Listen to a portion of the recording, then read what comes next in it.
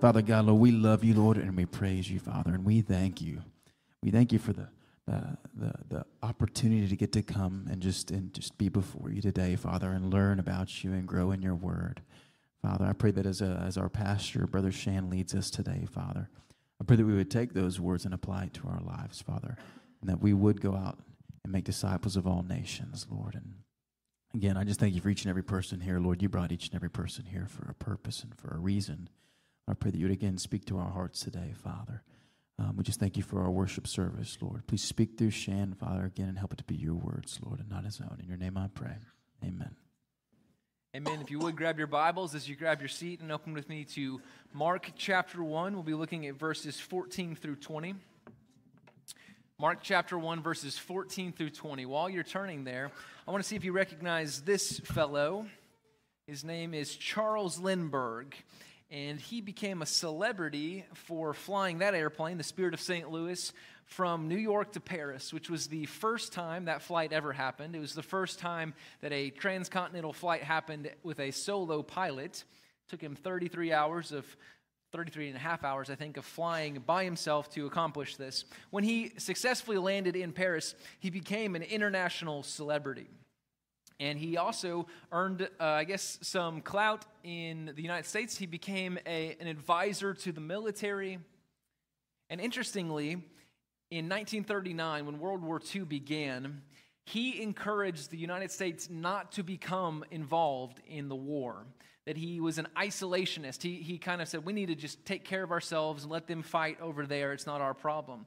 And in fact, he publicly opposed the war for 2-3 years, 1939, 1940, most of 1941, he kept saying and giving speeches and encouraging people not to get involved. And then by the end of 1941, Lindbergh completely changed his opinion. So much so that he actually joined the war effort and he ended up flying 50 missions in the Pacific Theater. So what happened? Why did Lindbergh do a complete turnaround, a complete change? Well, on December 7th, 1941, the Empire of Japan attacked the United States at Pearl Harbor. And then just a few days later, on the 11th, the nation of Germany declared war against the United States. And Lindbergh came to the conclusion that a coming kingdom is an unavoidable reality. What I mean by that is it's one thing to ignore a war that's happening on the other side of the world. But when a kingdom, a nation is coming to you, this is not something you can ignore. It's not something you can avoid. That's not one of the options. Really, your three options are to fight, to surrender, to be conquered. And Lindbergh came to that opinion, that position. Well, as we look at Jesus' very first message, the first sermon that he preaches that is recorded in the Gospel of Mark, essentially what he is saying is the kingdom of God is coming. And it is an unavoidable reality. That each of us have the same options that Lindbergh had, which is we could fight against the kingdom of God, or we could surrender to the kingdom of God, but we might also be conquered by God's kingdom.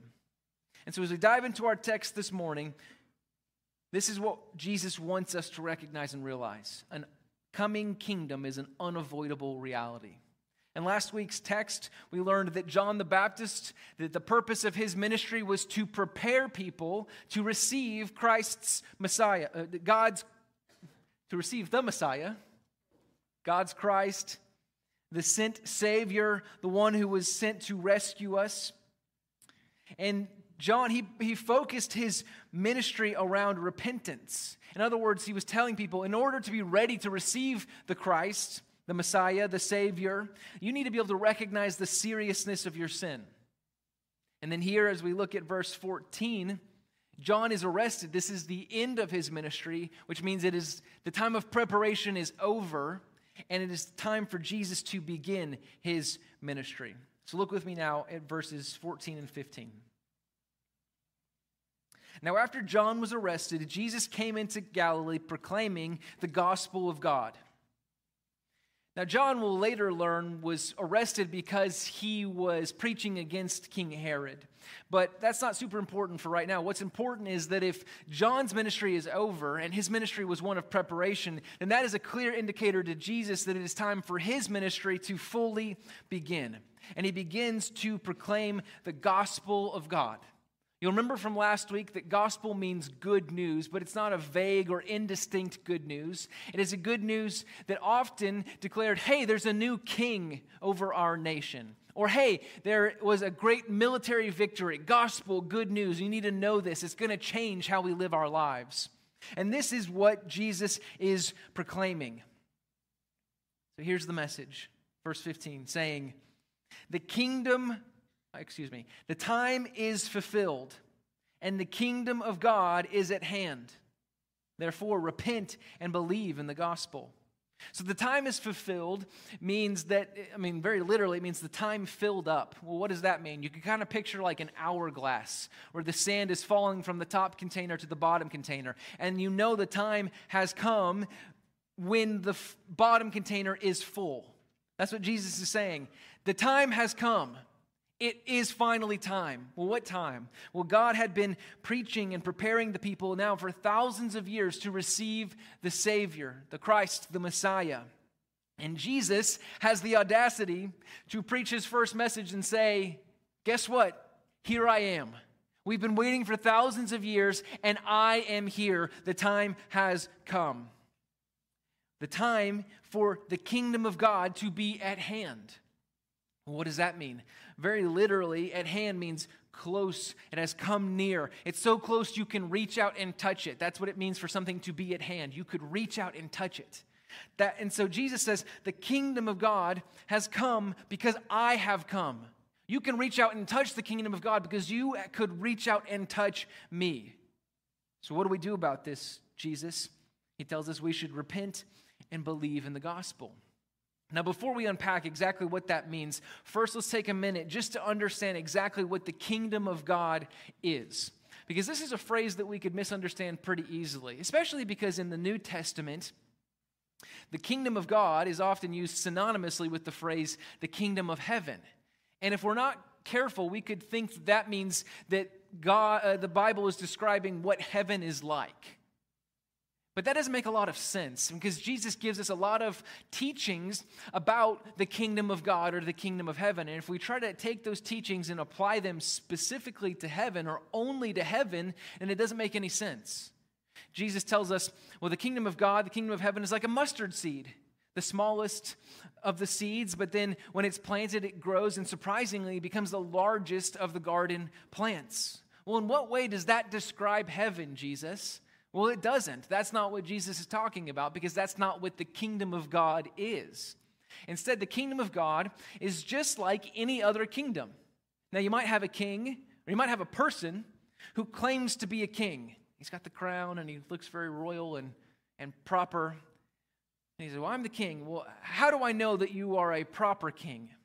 Well, in order to be a proper king, he needs to have three things. He needs to have power. He can claim to be a king, but if he doesn't have any authority, he is not a king.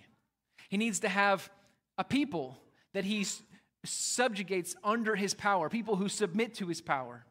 And he needs to have a place. If he doesn't have a place, then there is no kingdom. And so a kingdom, a rightful kingdom, has those three things. A king with power, a king with a place, and a king with a people. And if that is true of a normal, ordinary kingdom, this is also true of God's kingdom, and it helps us to understand what we're talking about here. We're not describing just heaven. Instead, we're describing a much bigger concept when we talk about the kingdom of God.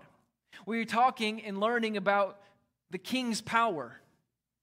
And this is what we see, Jesus speaking with power and authority. The time has come, the kingdom of God is here. He's speaking and preaching with power and authority. And then we're talking about a place. And that place is not heaven.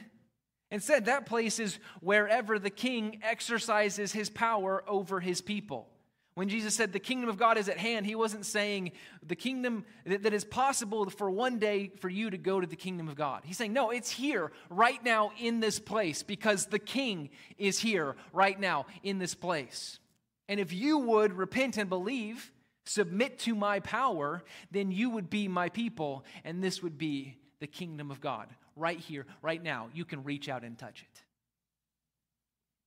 And so, this is the picture of what it means when we imagine God's kingdom. It has to be all three of these things to be a proper kingdom. And this definition is going to be very helpful for us as we study throughout the book of Mark. That whenever Jesus gives a teaching about the kingdom of God, he's teaching us about at least one of these three things.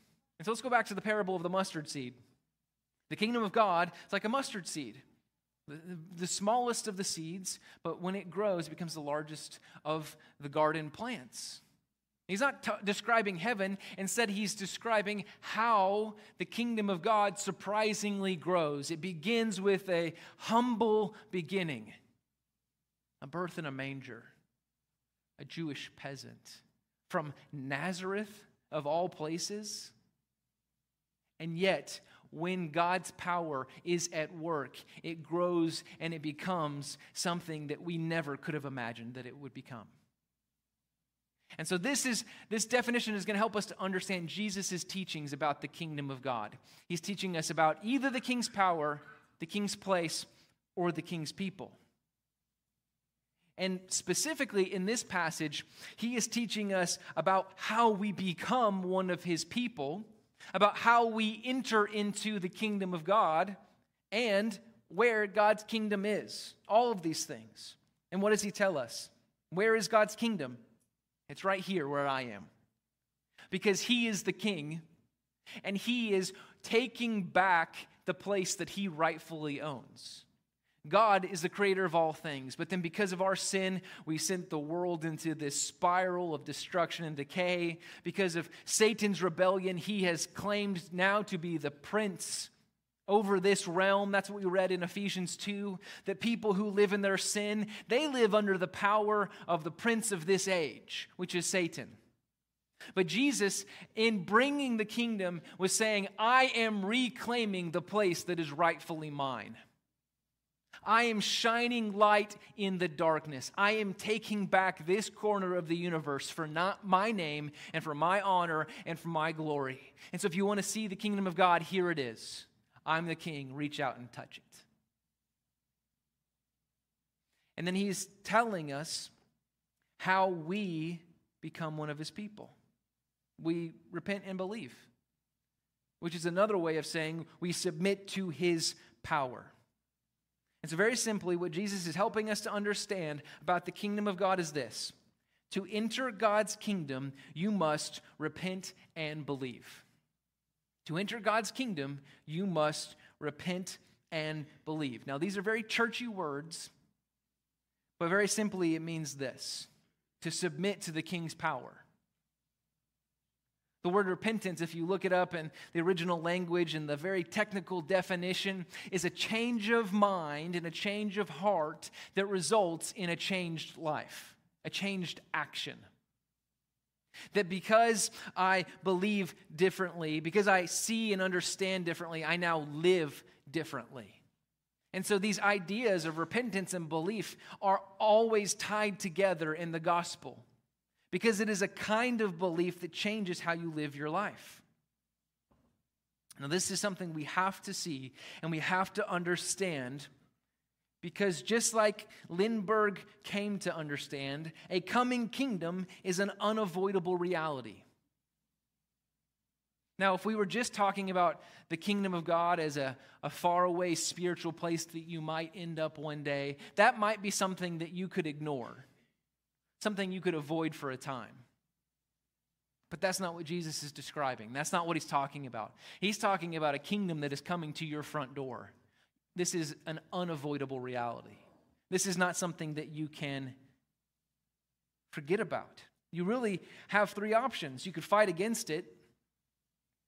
I'm going to live my life how I want to live it, or even try to defend yourself. Well, my sin was really not that big of a deal, God. You could try that. But the result would be that you would be conquered. The Bible tells us that at the end of this life, it is appointed for man to die once, and after that comes judgment. At the end of this life, if you have not submitted to the king's power, then you will be conquered by the king's power. You'll face the just punishment for sin. But this is not what God wants. Instead, He wants you to surrender to His power through repentance and belief so that you could become a part of His kingdom. Now, normally when we talk about a coming kingdom, it seems like a threat. It seems like a danger. Well, of course I'm going to stand up and fight against Japan after they've attacked us. Of course I'm going to fight against the Nazis. But that's not the kind of kingdom we're talking about here. This is a kingdom that you want to be a part of. This is not a kingdom that's coming to conquer you. This is a kingdom that is coming to liberate you. This is not a kingdom that has declared war on you. This is a kingdom that has declared war on your greatest enemy, on the prince of this age, on the prince of darkness, on your sin, on death. That is who Jesus has declared war against, not against you. So this is a kingdom not that you want to fight against. This is a kingdom that you want to be a part of. And so the kingdom has come and is still coming. God is expanding His borders.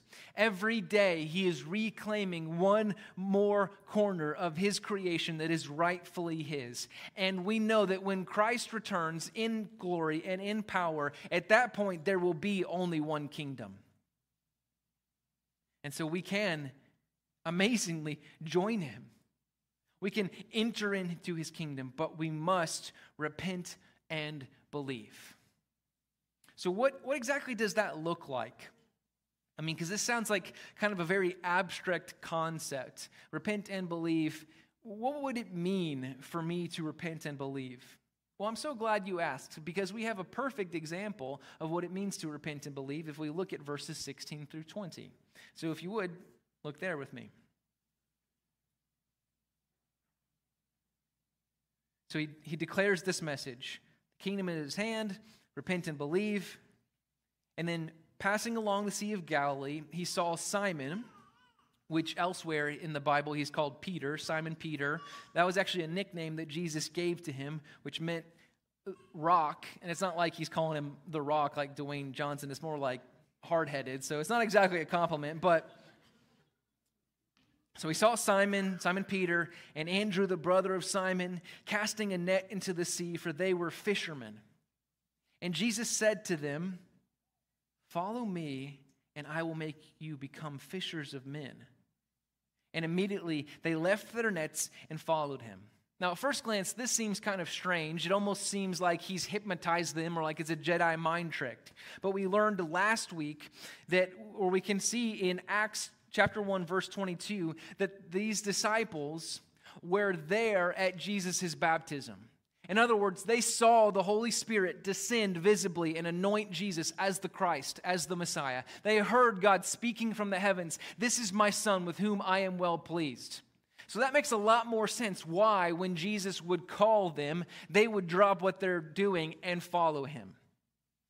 But it's kind of interesting because us missing that fuller picture, we ask this question, well, why would they follow Jesus? And that's the wrong question that Mark wants us to ask. Instead of asking, why would they follow Jesus, Mark wants us to ask, well, why did Jesus call to them? Because we're missing out on exactly what it means to be a disciple of a rabbi. Now, rabbi, sometimes we translate that to teacher.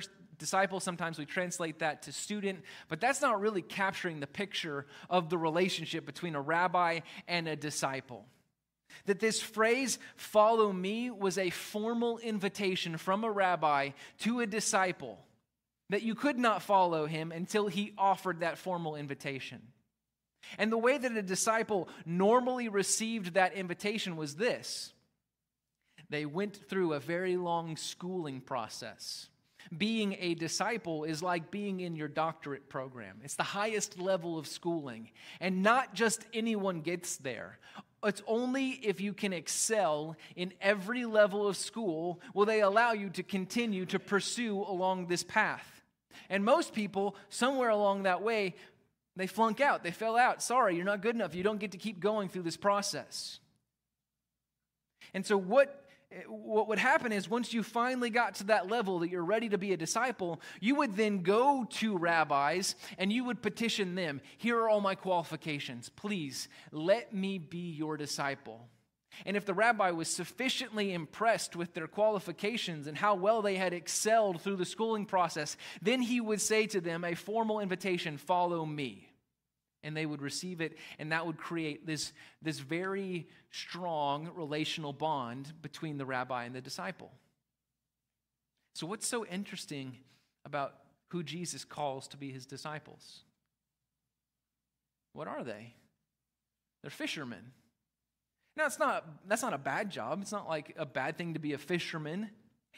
Good middle-class job in this day. They're making decent wages. They're providing for their family. We actually have indications in the text that Simon Peter is actually the owner of the business here. So he's doing pretty good. But he's not qualified to be a disciple. None of these men, if they're fishermen, made it through the process. None of them achieved the level of education that they needed to in order to be a disciple. And so what we see is that Jesus calls people who are completely undeserving and unqualified to follow him. Thank God. That's good news for me, because I am completely unqualified and undeserving of following Jesus. And that's exactly who he calls, because that's all of us. He looks at us, and instead of us coming to him, well, Jesus, here are all the reasons why you want me, because I'm so qualified. No, we're not even seeking after him like a disciple should. Instead, he comes to us. He goes after the lost sheep. He finds us and says, no, you come and follow me. Praise God. And so Jesus, he calls to them, and he tells them, if you're going to follow me, you need to understand this is going to be a transformation of who you are. You are right now a fisher of fish, and you will become a fisher of men. You're going to have to leave behind this occupation in order to faithfully follow me. The next two disciples have a similar sacrifice that they're going to have to make. Verse 19 through 20. And going on a little further, he saw James, the son of Zebedee, and John, his brother, who were in their boats mending the nets. And immediately he called them, and they left their father Zebedee in the boat with the hired servants and followed him. Can you imagine Zebedee in that moment? I guess I'm going to have to be mending some nets, kind of leaving me here in a tight spot. But the king called them, and so they followed. And so, in this picture of these four disciples, we ask this question, what does it look like if someone were to repent and believe? And what we see here is this: to enter God's kingdom, you must follow the king. To enter God's kingdom, you must follow the king.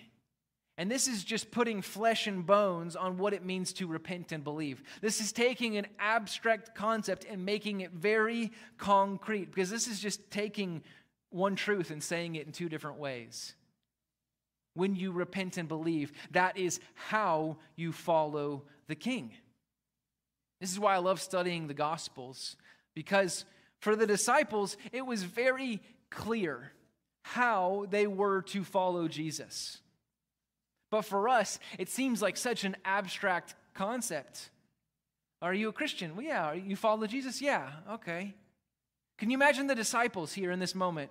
They're sitting there working with the nets, and Jesus says, come, follow me. And they say, yes, Jesus, we're following you. And they went back to mending the nets.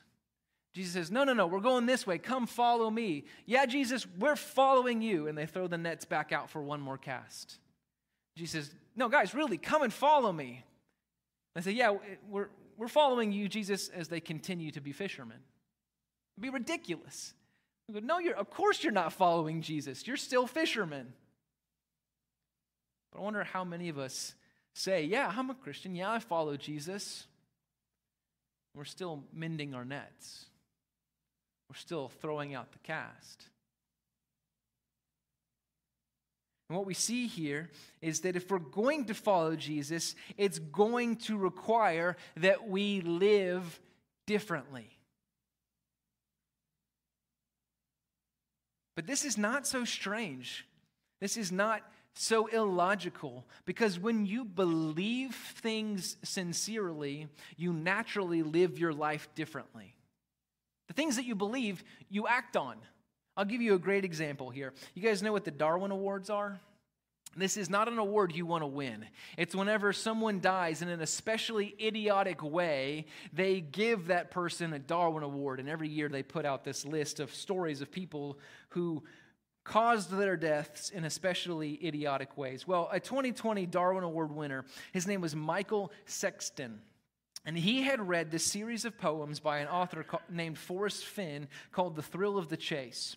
And in this poem, the author described the location of a supposed $2 million treasure that was hidden somewhere in the Rockies. Well, Michael, having read the poems, believed that he had deciphered the message and he knew exactly where this treasure was. Well, what did that belief lead him to do? To go and hunt for the treasure. Because when you believe something, it causes you to live your life differently. Well, it didn't go so well for him. The first time he went searching for the treasure, he had to be rescued. The second time he went, because he still believed it sincerely, the rescuers didn't come in time, and so he was given a Darwin Award. But what we see in this example is that true belief leads to action. If you sincerely believed that you knew the winning lottery numbers, what would you do? You'd buy a lottery ticket. If you sincerely believed that you accidentally parked your car this morning in a landmine field, what would you do? You might get a ride home, or you'd at least be very careful as you went back to your car. If you sincerely believed that you were going to run into your idol, your hero, tomorrow at lunchtime, would you dress a little bit differently as you got ready tomorrow morning? Because when we have sincere beliefs, they always lead to action. And so it is ridiculous for us to say we believe in Jesus and then to do nothing about it. We're like fishermen who continue to fish. I mean, if you believed that the perfect Son of God died to take the eternal punishment for your sin, how could that belief not lead to repentance? If you believed that the King of the universe was calling you into a personal relationship with Him, what wouldn't you be willing to walk away from? Certainly we'd be willing to walk away from our nets, our careers. And there are many people, in order to follow Jesus more faithfully, have to walk away from a career. Certainly you'd even be willing to walk away from family. There are many people, missionaries, who go to the other side of the world, who live very, very far from family because they know that is what they are called to do in order to faithfully follow Jesus. And I think we look at these fishermen here as an example and we go, okay, yeah, I'm going to follow Jesus, but probably Jesus won't call me to do those things, right? And maybe that's the wrong assumption to make. Maybe there are people in the room today who are supposed to be on the other side of the world right now, sharing the gospel. And God has called them in that way, but they continue to work at their nets. Maybe God won't call you in such extreme ways to follow Jesus, but what is certain is that He will call you to sacrifice many things in order to follow Jesus. If you're going to follow Jesus, you have to be willing to become a fisher of men. And I don't just say that to mean you have to be willing to share the gospel. You do. But realize becoming a fisher of men for Peter meant a transformation of the core of who he was. The focus and the intention of his entire life had to change in order to follow Jesus. And are we willing to make those kinds of sacrifices? Are we willing to go out into our community? We advertised this morning prayer and share. It can be intimidating. It can be scary. Are you willing to have an uncomfortable conversation so that you can follow Jesus? Well, if you believe that the King of the universe is calling you personally to follow him, then yes, of course, we're willing to make those sacrifices. If you believed that the kingdom of God is at hand, wouldn't you want to help build that kingdom? Well, church, it is. The kingdom of God is at hand. We're not talking about a faraway place. We're talking about a present reality. You can reach out and touch it. I mean, let's just think about our definition. Are we his people? Are we the king's people? Are we the king's people? Yes. Are we living in submission to his power? Maybe not perfectly. It's not a trick question. Are we living in submission to his power? Yes. That means this is his place. Not because church is on the outside of the building, but because this is one more corner of his world that we have reclaimed from the prince of darkness. This is one more corner of the world where the light of God is shining, where truth is being proclaimed, where God is being honored and worshiped in the way that he deserves. And so this is the kingdom of God. Reach out and touch it. But this also means that your home can be the kingdom of God, a kingdom outpost where you raise your family to follow God's word instead of the prince of this world.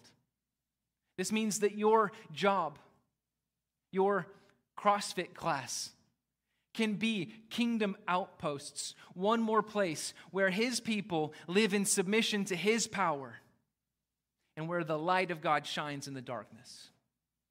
It is at hand, church. Reach out and touch it. I want us to conclude by remembering this. Because I would imagine there are some people here who maybe this Jesus stuff is all new for you. Or maybe you've been going to church your whole life, but you're thinking to yourself, I don't know if I've ever actually submitted to his power. I don't know if I really am one of his people. Well, let me remind you that a coming kingdom is an unavoidable reality. Don't fight against his kingdom.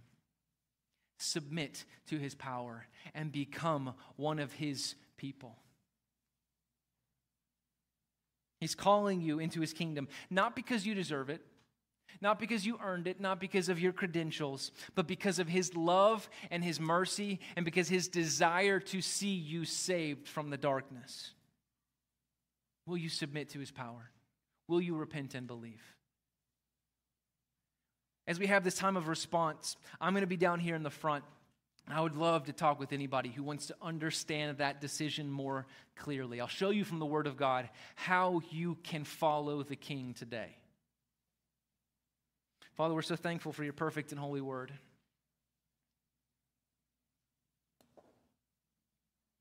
We're so thankful for how you have called us to follow you, even though we don't deserve it.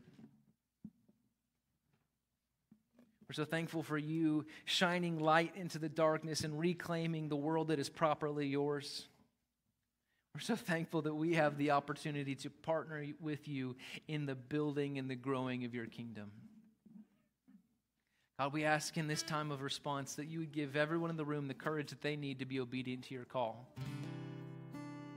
We ask that you would help us to submit more fully to your power.